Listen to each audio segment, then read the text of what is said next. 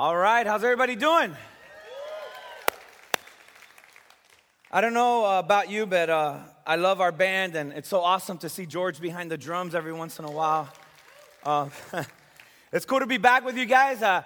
It's been a super hectic week for me this week, preparing for this message, catching up with a week of work. I was actually at Disney for a week. My son Joshua, he was turning 5, and so we packed up the family and headed over to the happiest place on earth.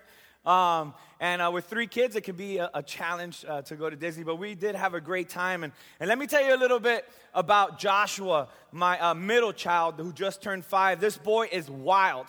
Not only is he wild, but he's so brave. I mean, we went on every single roller coaster together. We went on Tower of Terror.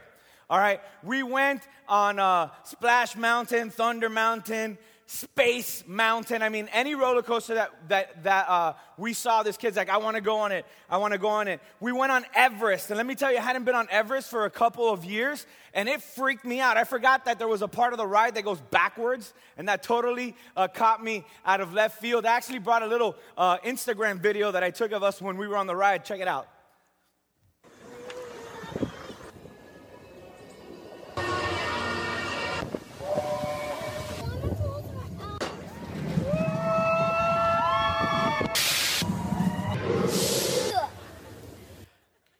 What he says at the end is, I survived Everest, but, Instagram, I think, is only like 15 seconds, and so you missed that part. This kid is fearless. I mean, I was so proud of him as a dad, and some people were saying, there was like a 7-year-old. I'm like, this kid's 4. He was still 4 when we rode that. He actually turned 5 at the end of our trip.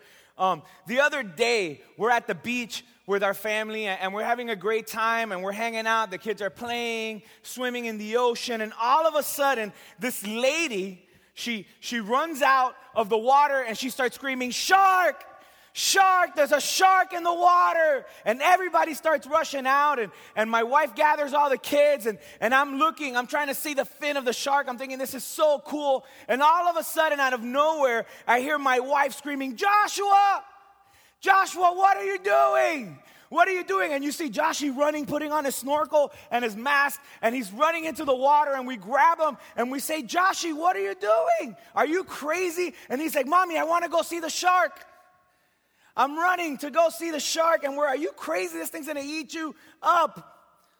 However, the other night at about 3 o'clock in the morning, I hear these little steps running into my room. I hear a door slam shut, and I look, and it kind of freaks me out. All of a sudden, you wake up in the middle of the night, there's like a face right next to your face. And Joshy's crying. And I'm like, "Buddy, what happened?" And he's like, "Papi, can you just hold me?" He's like, "Papi, can I get into bed with you, and can you just hold me so I can fall asleep?" And I'm like, "Buddy, what happened?" And he's like, "I had a bad dream. I just need you to hold me." I couldn't believe it. The same kid that a couple days ago was on Everest with me, the same kid that when there was a shark in the water and grown men are crying, running out of the ocean, he's running into the water with his mask to go see the shark in the middle of the night. He's crying because of a silly little dream. You see, we've all been there. We've all been scared. We've all had moments in our life when we needed someone to come to the rescue. Times when we've needed comfort. And there's times that this world, it lays heavy on us, and the problems of this world wear us down, and we're tired, and we're hurting, and we need someone to come to our rescue. We need someone to comfort us. And a lot of times the comfort that we get isn't even enough. See, we've all had incredible highs in our life, and then out of left field, out of nowhere, the rug is pulled from under our feet, and we're like, where did that come from? Has that ever happened to anyone? Things are going good in life, and then out of nowhere, something happens, a problem happens, a trial, a test comes, and we fall apart, and we become broken, and we become sad, and we just need someone to be there for us, to comfort us. See, today, I'm going to be sharing a message with you that I've titled Open Arms. And I want to talk to you about a God that is ready to comfort you, that is ready to be there with you and help you out of whatever situation you may find yourself in today. The very same way that at 3 o'clock in the morning the other night, Joshi came and his father with open arms hugged him and just prayed for him and held him in his warm arms until he fell asleep. See, today we're going to take a look at one of my favorite Psalms, Psalms 91. And many scholars believe that Psalms 91 was written by Moses, and I believe that as well. I lean towards that. And so I think in light of that, before we can really understand what Psalms 91 is trying to tell us, I think we need to look at the life of Moses. Who was Moses? Let me tell you something. Moses was born in one of the craziest times that any little boy could be born. In the time that he was born for the children of Israel, they were slaves in Egypt. They had been captive in Egypt for years. And the Egyptians were looking at the children of God, at the men of God, and they were saying, hey, these guys are strong, and they're growing in number. One day, these guys are going to be strong enough to take over our kingdom and take our riches and take our homes and take everything that we have. You know what we got to do? And they had a great plan. We got to kill all the baby boys. And that's the type of environment Moses was born in. Talk about a hostile environment. And his mom did, we all know what she did. She put him in a little basket and put him in the Nile River. And I don't know about you, but have you ever seen a Nile crocodile? All right? So it's like throwing fresh bait into this river, this gigantic river, all right? The biggest river in the world, putting baby Moses in there. And of anyone that he could have bumped into, the princess of Egypt, the daughter of the Pharaoh, finds him. And he lives for 40 years as a king, as a prince, at the top of the food chain. Had everything he'd ever wanted. And he goes back to his roots and he says, hey, you know what? These aren't really my people. My people are the slaves out there. And he saw the injustice that was happening out there. And he became frustrated. And what does the Bible teach us? That he goes out and he actually kills an Egyptian out of his frustration. And then he runs. And he runs into the desert. And let me tell you a little bit about this desert. It's not like, Desert Springs. It's not a luxury resort in the middle of the desert. This guy is going somewhere he's never been. This is like a pretty boy, okay, that had everything he ever wanted at his fingertips. And he goes into the desert. And the Bible teaches us that he's a shepherd for 40 years. And he's working for this man named Jethro. And then eventually he marries the boss's daughter. So now he's inheriting a business, and his life is pretty much set for him. He's going to inherit the family business, live in the desert. He's having kids. There's peace. The Egyptians aren't going to find him. And then he runs into a little problem. He runs into a bush. And not George Bush, but a burning bush. And look at what the Bible says about this encounter that Moses has in Exodus 1. It says, one day Moses was tending to the flock of his father-in-law Jethro, and suddenly the angel of the Lord appeared to him as a blazing fire in a bush. Moses was amazed because the bush was engulfed in flames, but it didn't burn up. I want you to pay close attention to this, because this moment in his life changed everything. God got his attention. It changed everything in his life. That burning bush was the turning point in the life of Moses. So you and I are probably never going to bump into a burning bush that doesn't consume. But let me explain what the real meaning of this burning bush was. What is it that was actually happening in the life of Moses? This burning bush experience. See, the burning bush experience is that in the midst of Moses' routine, normal, everyday living, God showed up. You see, this wasn't just an ordinary bush. There was hundreds of bushes all over this desert that Moses walked by every single day. If he lived there for 40 years, that means 14,600 mornings Moses walked by probably that same little dried up tree. And now this, in the midst of his routine, when he least expected it, God showed up. God invited him. Hey, Moses. Sometimes in the midst of our routine, of our day-to-day life, God's trying to get our attention.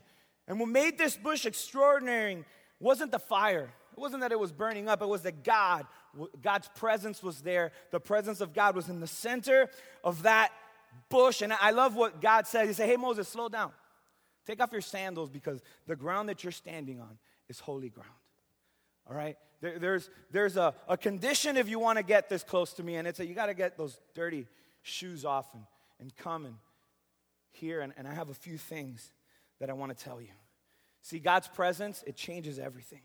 It caused that bush to catch on fire but not be consumed. It can cause our lives to catch on fire and not be consumed. You see, God, the very same way He wanted to do something in the life of Moses, God wants to do something in our life. And what does God tell Moses at that moment? God tells Moses, hey, Moses, you know what? You remember the king of Egypt that wants to kill you? You remember your stepbrother that, you really didn't like that much growing up as a kid? I need you to go back there. And he's like, what are you talking about, God? I've been here for 40 years. I've settled down. I'm about to inherit this good business from my father-in-law. He's like, yeah, but you know what? I need you to go back. And I need you to go and tell the Pharaoh to let my people go. To pretty much give you his kingdom. Because the Egyptians for years, they weren't doing nothing. They were sitting around as the children of God labored for them and worked for them for free. So go there and take their entire workforce and say, let my people go. And Moses is like, God, I can't do that. Who am I?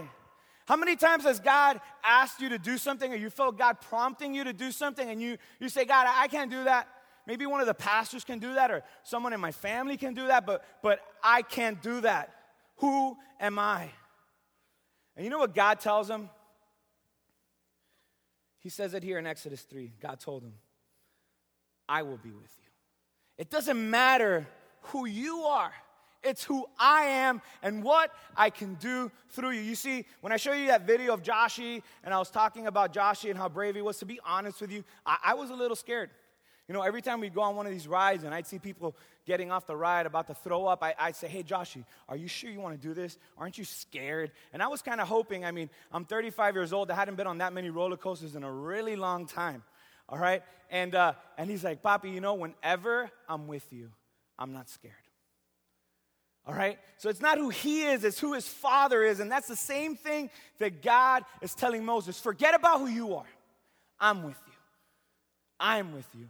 And when I say who sent me, Moses asked, what did God say? Tell them that I am sent you. You see, and it was at that moment when Moses accepted who was sending him. When he received that authority that God was giving him, when he believed that, when he stepped out in faith, is when God began to do a work in and through his life. See, we see a staff turning into a snake. We see all these plagues in Egypt.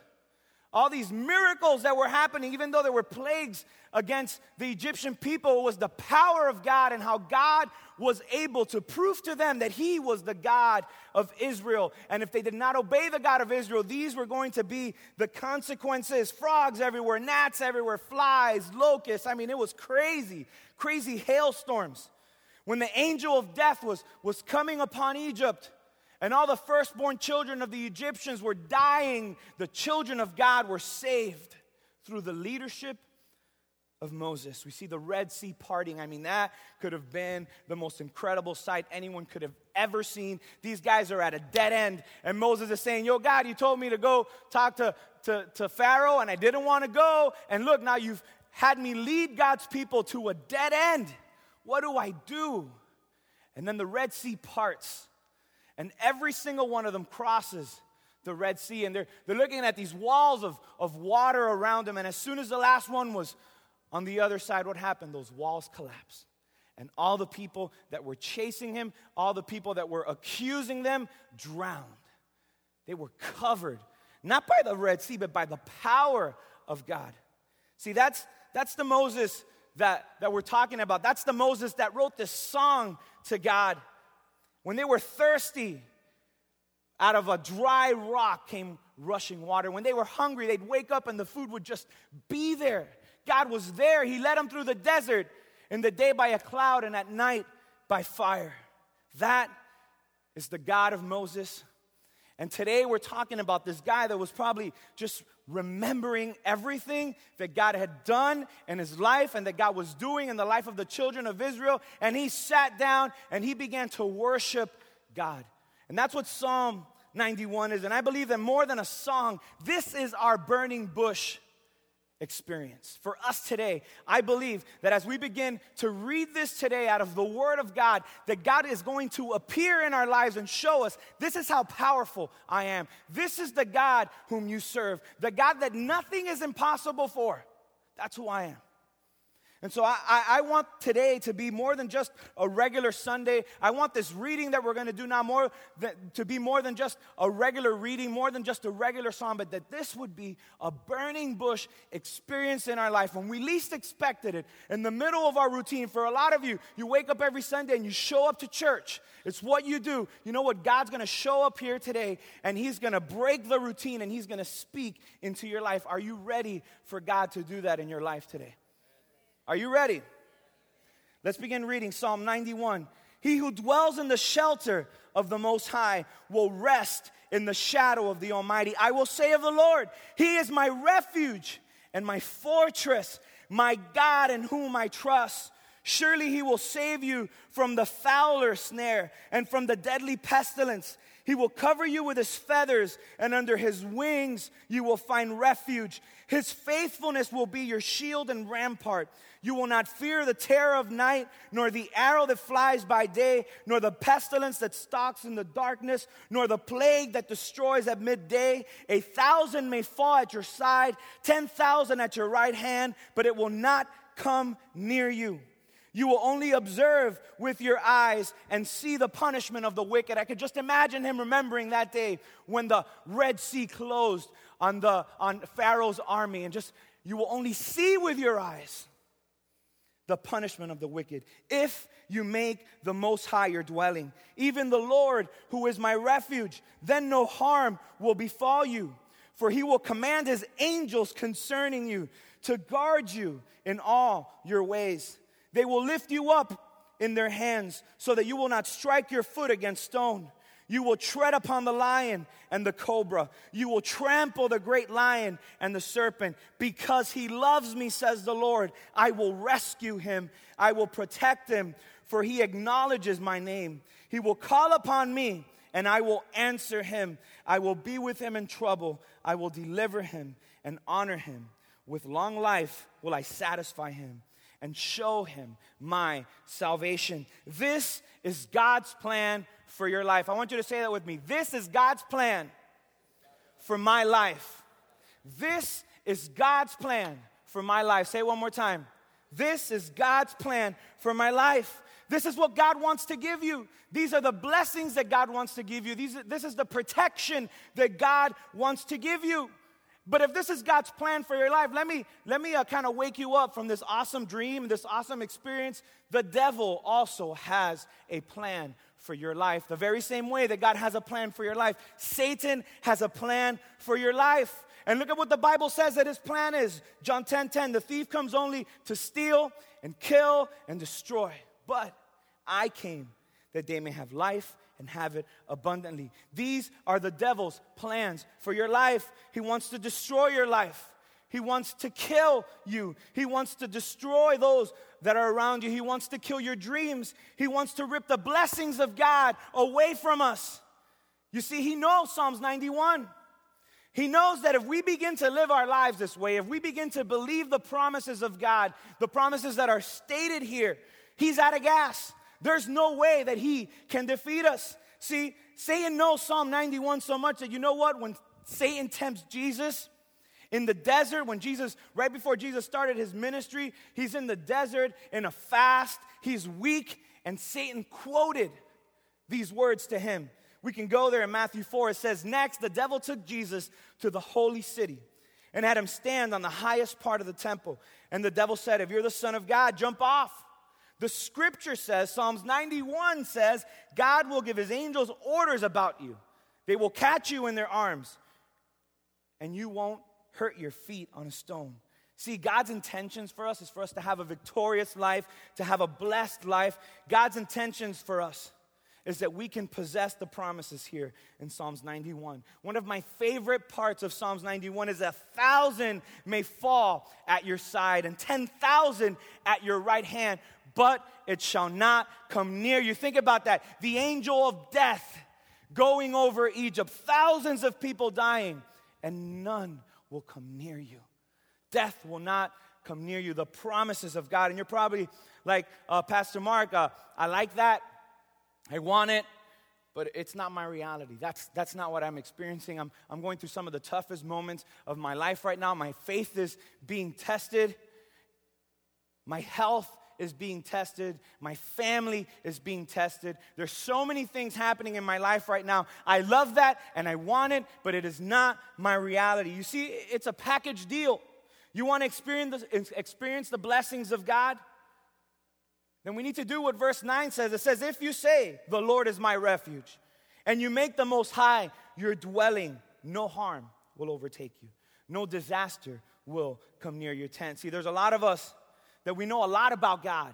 I mean, there's some of you here that could probably take me to school today when it comes to the Bible and what the Bible says and everything, every single story, every single promise. You know it. There's a lot of you, man, you're here at church more than I am. I mean, you never miss a Sunday, but you know what? Going to Krispy Kreme doesn't make you a donut, all right? Going to Taco Bell doesn't make you a burrito. You'll probably start looking like one, but you're not going to become a burrito. You're not dwelling with God. And the word dwells, it comes and it's translated by this, a quiet, a resting, an enduring, a remaining with consistency. It's very similar to the word abide, which we see in the New Testament. Jesus said, he who abides in me and I in him will bear much fruit, will be blessed. That's what fruit means in the Bible. It's blessings. You will have good fruit. You will have the blessings of God. He who abides in me. And that word abides means to stay where you are, to stay in a given place, to maintain unbroken fellowship and communion with one another. And here's what God is saying. If you want to experience the promises of Psalms 91, my protection, my provision, my blessings, you must dwell in the secret place of the Most High. You must remain in constant fellowship with me. See, we have fellowship with God because we put our faith in Jesus Christ and we turn from our sin. There's so many of us that have made that decision, but are we living in constant fellowship with God? See, there's some of us here today that can say that, hey, you are. I am living in constant fellowship with God. See, God is interested in a relationship with you, not just on Sundays, but throughout the entire week. He wants to dwell with you in that secret place. He wants to cover you with his wings. But you're not going to experience the blessings of God if you keep wandering off, if you keep doing whatever it is that you want to do. Have you ever had this happen to you? You're somewhere, you're at a party, you're at an event, and right when you leave, someone famous shows up or the good food comes out or something incredible happens and people are like, I can't believe you left. Right when you left, this happened. And you're like, oh, am I the only one that's happened to? You know, you guys know that LeBron James has a store at Aventura Mall. I'm not trying to make him any more money than he already has, but every time I go there, I go by the store. It's called Unknown, right? And I just go, and my wife's like, why do you go in there? You never buy anything. And I'm just, I just like looking around, and you know, who knows? LeBron may show up. And I follow the store on my Instagram, and so every once in a while you look, and you know, there's like famous people there and stuff, and I'm like scanning through and see who's there. You know, I do that all the time. And the other day I was there, but we were in a rush. I had to be somewhere, and so I kind of just walked by. I looked, LeBron wasn't there. You know, walked by the Cheesecake Factory and went to our car. All right? And like 15 minutes later, I'm at a red light on 163rd, all right, on my way home. And I opened my Instagram because that's what you do when you're in the car, right, with your kids in the back. And so it was a red light, I think. And I'm looking, and LeBron was at the store. They're like, look who just showed up. LeBron James was there, but I didn't have enough time to wait, to stay, to remain. And because I didn't remain, I didn't experience that. See, sometimes we don't experience the power of God because we are not dwelling with God. We're not spending fellowship. We're not spending quality time with God. We got to remain in constant fellowship with God if we want to experience all of the blessings of God. And so the question that I'm sure all of us want to know is, how do I remain in constant fellowship with God? The first thing that we need to do is we need to surrender our lives to God. See, there's some of you here today that you've never given your life to Jesus before. You've been living life however it is that you want to live, making your own decisions, and the only time you think of God is when something bad happens so you can blame him. In a couple minutes, I'm going to give you an opportunity, and I want you to start stewing on this, to actually give your life to Jesus and surrender your entire life to God. You know, my uncle, he was a wrestler in high school. He's an old man now, but when he was in high school, he was a wrestler. I have no idea if he was any good. All I know is that when I was a kid, he loved messing with me. He loved putting me on a headlock and rolling around with me in the backyard and making me scream for my grandmother, "Mamita, help!" You know, he loved that. He loved beating the snot out of me. And I remember every single time, you know, I have this grass in my mouth and dirt in my eyes, and I'm all beat up, and I'm walking into my grandmother's house all defeated because my older uncle had beat the snot out of me. All I could think about is one day, I'm going to be bigger than him because he's a short little guy. He's like 5'7". One day, I'm going to be bigger than him, and I'm going to beat the snot out of him. And I kind of want to say another word, but I won't. And so one day, he kind of shows up, and a couple years later than when he used to really beat me up, and he shows up, and I'm still a kid. I'm 6 foot now, but at the time, I was probably like 5'6" or something. And my grandmother tells him, she's like, "Oye, ahorita tú no vas a poder con Marquito." She says, I will translate. Pretty soon you're not going to be able to beat up Marquito or little Mark. You're not going to be able to beat him up anymore.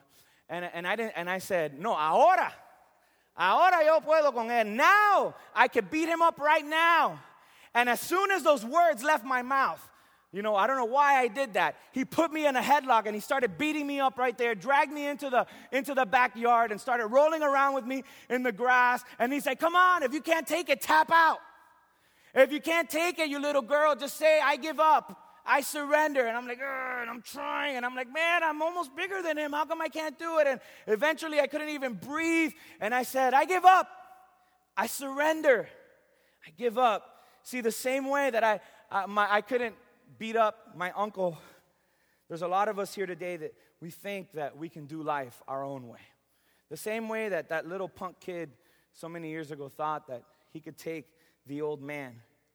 There's a lot of us today that are trying to do life on our own, the way that we think, the way that we want. And we continue to do whatever we want, and then we still expect the blessings of God to come. Proverbs 3:5 says this, "Trust in the Lord with all of your heart, and lean not on your own understanding, on what you think is the right thing. In all your ways, acknowledge him, and he will direct your path." You want the blessings of God in your life? You need to surrender. You need to say, "I give up, God. I'm going to trust you." See, the reason we don't surrender everything to God is because we don't trust him. We don't think that he can do it. We think that we can do a better job than he can.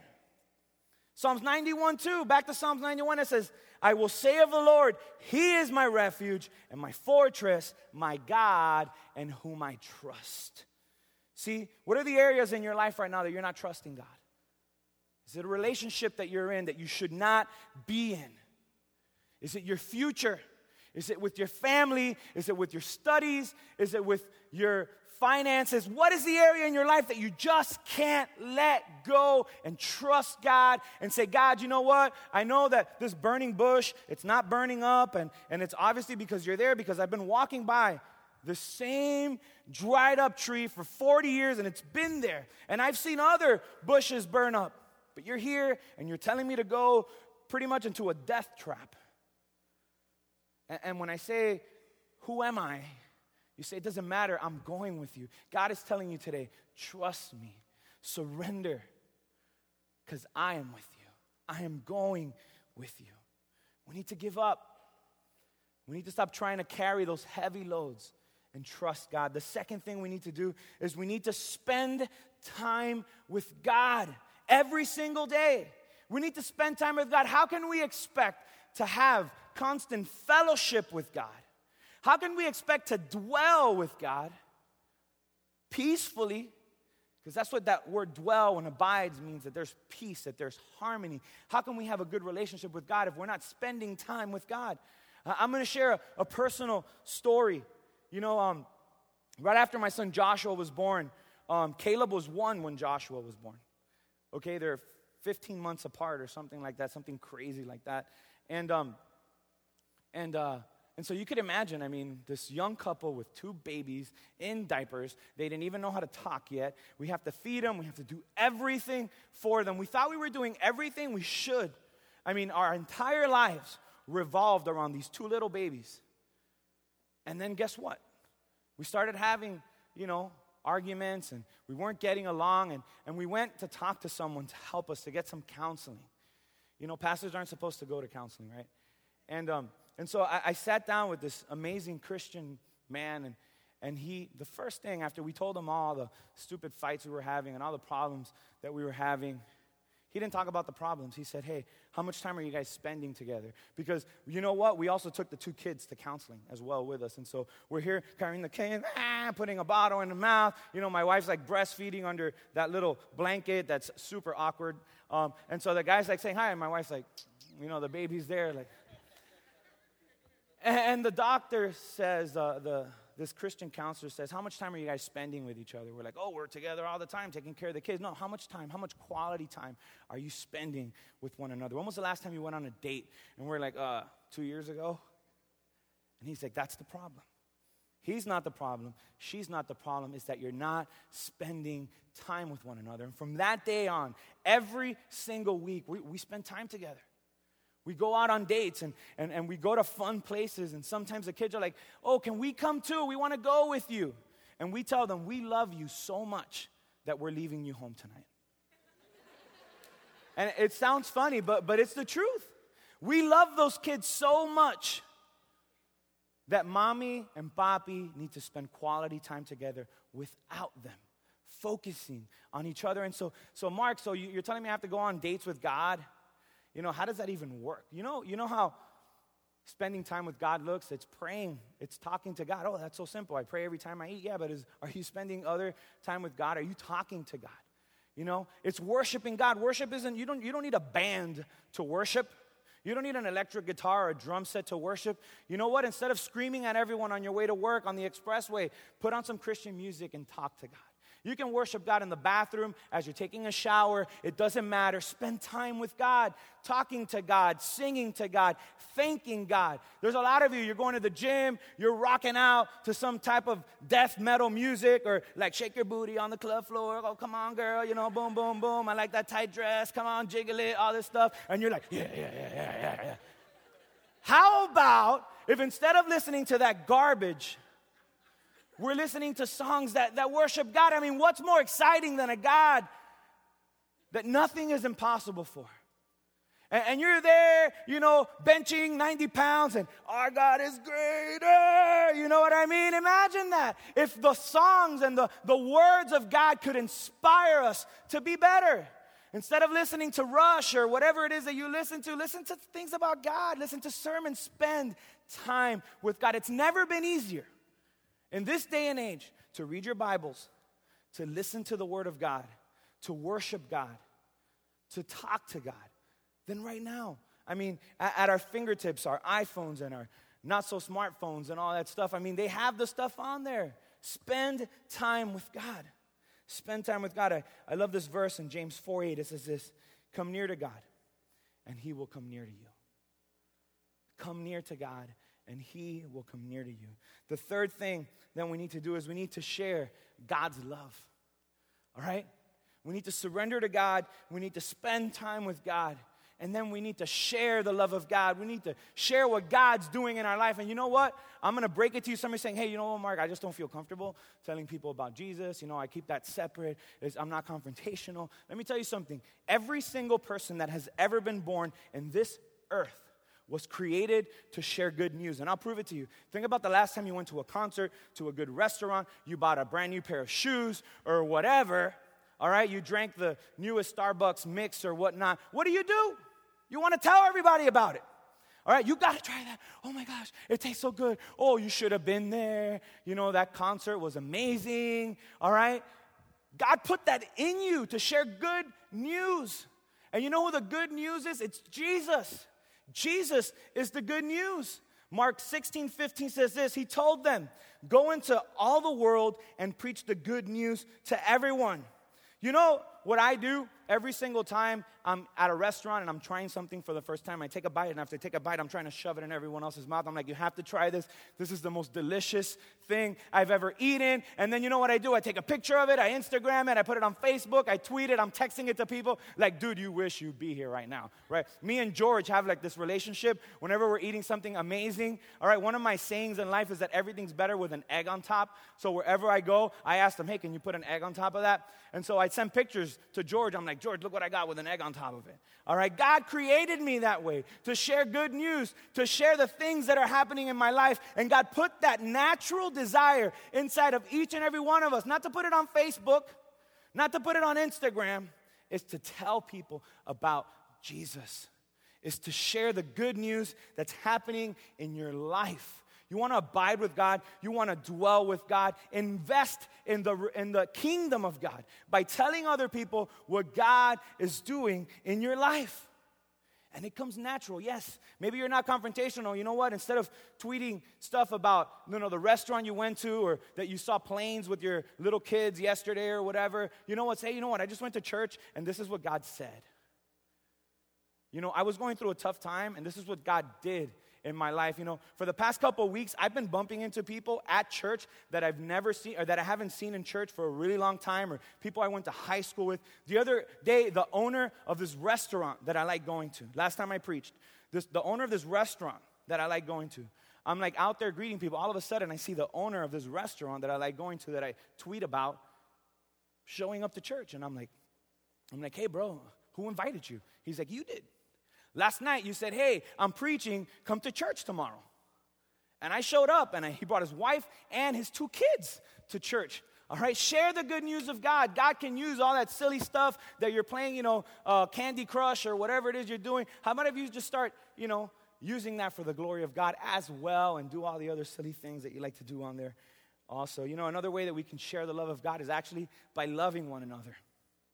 Steve talked about it, and we just had a cool God moment back there. He's like, hey, this is what I'm reading. And I'm like, no way. I'm like, look at my iPad right now, what's on here. This is part of my message. I'm going to talk about the same exact thing at the end. You know what? There's a lot of us that we're Christian, and we don't get along. Maybe with someone that's here in this room. Maybe with our brother, our sister, our mom, our dad. How can we say that we love God if we don't love each other? John 13 says this, a new command I give you, love one another as I have loved you, so you must love one another. By this, everyone will know that you are my disciples if you love one another. Another way that we share the love of God as well is by loving those people that hurt us.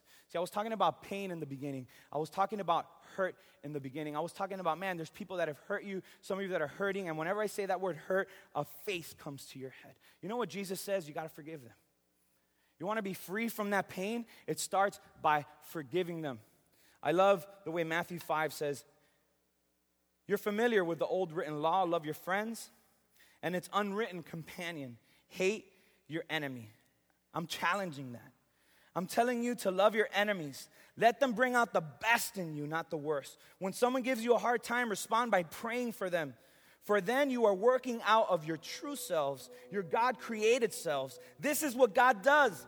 He gives his best, the sun to warm, and the rain to nourish to everyone, regardless, the good and the bad, the nice and the nasty. If all you do is love the lovable, do you expect a bonus? Anybody can do that. If you simply say hello to those who greet you, do you expect a medal? Any run-of-the-mill sinner does that. In a word, what I'm saying is this: grow up. You're God's children. Now live like it. Live out your God-created identity. Live generously and graciously towards others the way God lives towards you. These are the words of Jesus for us today. You want to experience the power of Jesus in your life? You need to begin to dwell with him. You need to begin to spend quality time with God. You need to surrender yourselves to God. Christians, you need to surrender to God. There's things in your life right now that are building a wall between you and God, and you know what it is. And God is saying, hey, you know what? These promises in Psalms 91, this song that Moses wrote, he didn't write it thousands of years ago for him and a couple people in the middle of the desert. He wrote it for us today to have a burning bush experience in our life. In the middle of our routine, God wants to show up and show you how powerful he is. and how mighty He is and how much He loves you, because that's what it's all about. It's how much He loves you, how much He wants to bless you and your family. How 10,000 will fall on one side, 1,000 will fall off the other, and it will not come near you. How He wants to protect you. That's for you. Maybe you're here today and you need God to do something big in your life. This thing that you're confronting right now in your life, it's bigger than anything you've ever been through. Man, maybe the devil's done a number on you. And you're hurting, and everyone knows about it, and it's embarrassing, or whatever it is. It hurts. And after I told you God has a plan for you, the devil has a plan for you, and you're like, yeah, he has a plan for me. He's trying to kill me. He's trying to destroy. He's trying to rob me. He's trying to take my kids. My kids, they live in my house, but they're not really mine anymore. They're of this world. My kids are rebelling, whatever it may be. The devil has a plan for you, but God has a better and bigger plan for your life. And I love what Genesis 50:20 says this. You tried to harm me, but God made it turn out for the best so that He can save all these people as He is doing. That tragedy, that sad thing that you're going through, that trial that you're going through, God can turn that thing upside down right now and use it for His glory and use it so that people can see that what the world said was impossible, what people, they've written you off. There's some of you that your family thinks you're nuts, that you're a lost case. You know what? God can turn that thing that you're going through for His glory so that the people around you can say, hey, you know what? It had to be God. I have this really cool story, and with this, I'll close. A couple weeks ago, I was on the phone with our general contractor. You guys know that we're building a church soon, and I'm on the phone with our general contractor, our insurance agent, and we're trying to get this policy, this builder's risk policy, and it's super stressful, annoying stuff, just all this paperwork and stuff. And I'm on the phone for an hour with them, and then after that at 11 o'clock I had another appointment with a pastor in Canada, all right, whose church is falling apart. He started a couple years ago with a couple hundred people. There's 20 people left, and he's like, I want to quit, and I'm telling him not to quit, and all this stuff, thousands of miles away. And then after I hang up and I walk out of my office for a breath of fresh air, Steve comes up to me and says, hey, I'm going to go visit someone at the hospital. And usually he just says that and leaves, and I'm like, cool, man, we're praying for you, we're backing you up. And this day I said, hey, you know what, Steve, I'm going to go with you. And I show up to the hospital to pray for someone who was in great spirits. All right, she was hurting, going through a test in her life, but she was there preaching to people at the hospital, reading her Bible, reading another book and stuff. And we pray for her, we laugh with her and stuff. And actually, right when I got off the elevator, I bumped into a girl I went to high school with, and we kind of shot the breeze real quick and left. And when I'm walking back into the elevator, all right, there's someone at the end of the hall going like this to me, and I'm like, are they calling a doctor? I'm not a doctor. And she keeps going like this. And I walk up to her, and there's someone that I hadn't seen since 1996. That's the year I graduated from high school. It was the parent of one of my friends that I went to high school with. And she's like, you're not going to believe this. My husband's mom is dying in this room. And she's super anxious, and she doesn't have peace. And I've been praying next to her. This is someone who knows about God, doesn't really go to church, doesn't have a connection with the church. And the only person I could think about was you, but I didn't know how to get in touch with you. And after praying with her, after thinking, man, I have to talk to Mark, I walk out of the room, and you walk out of the elevator. And then I saw you talking with this girl, and then I saw you go into another room, and I asked the girl, is that guy's name Mark? And she's like, yeah, how do you know him? And she tells him. She's like, I have goosebumps right now as I'm telling you this, because this has to be God. This is someone, again, that doesn't really go to church, knows about God or whatever, but doesn't really go to church. And she's like, can you pray for her so she can have peace, so she can die and go and be with God? And this woman, when I walked into the room, she's like, and I put my hands on her, I ministered to her, and I prayed for her. And when I left, she was like, relaxed. She was at peace. And a day later, she passed away. But God had a purpose that day. Not just for me, but you see, I told our friend that comes to our church that now she's fine, she's here, she's serving again. I said, hey, you know what? You were going through a trial, you were hurting, and maybe you asked God, why me? And this is why that day God had you in the hospital, because He wanted me to come and pray for this lady and to show this family that God is real and that God is big, and that God is stronger, and that God is sovereign, and that God knows what's up in the world, and He's in control. And if I wouldn't have talked to the GC, to the insurance agent, and to this pastor that wanted to jump off a bridge, and I'm like super stressed out, and I walk out for a breath of fresh air from my office, and that breath of fresh air was nothing more than to go pray for someone at the hospital. But it was because God wanted me to be there so that this woman can see God answer a prayer. I need to talk to Mark, and then Mark walks out of the elevator. A person she hadn't seen for, I don't even know how old I am, since I was 18 years old. And so you may be going through something right now, and God's going to use that for His glory. God's going to use that to show you that He's awesome and that He's in control. And what the devil intended for harm, He will intend for good, and He will make it good in your life right now. I'm going to invite the band to come out, and we're going to sing, Our God is greater, our God is stronger, our God is higher than any other. And I believe that God is going to set some people free today, that you're going to have a burning bush encounter with God, and your life will never be the same. But here's the thing, you got to make a choice. Am I going to live in constant fellowship with God? Am I going to surrender? Because you got to surrender. You know, there's a lot of you're going to heaven, and you're going to live forever in heaven with Jesus, but your life here on earth kind of sucks right now. And the reason that it sucks is because you're not surrendering to God. Because you keep holding on to all this junk, and you're like, yeah, you know, God does it for someone else, but doesn't do it for me. He can do it for you. Not only can He do it to you, but He wants to do it for you. So I'm going to invite everyone to stand up.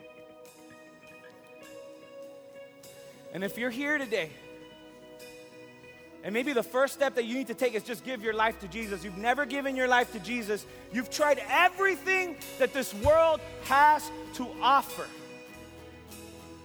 You've done everything your way. But you've never really said, Jesus, here's my life. I surrender to you the same way Mark surrendered when his uncle was beating him up. The world is beating me up. I surrender. Jesus, help me. If you're here today and you want to give your life to Jesus, I'm going to invite you right now to come here. I want to pray for you.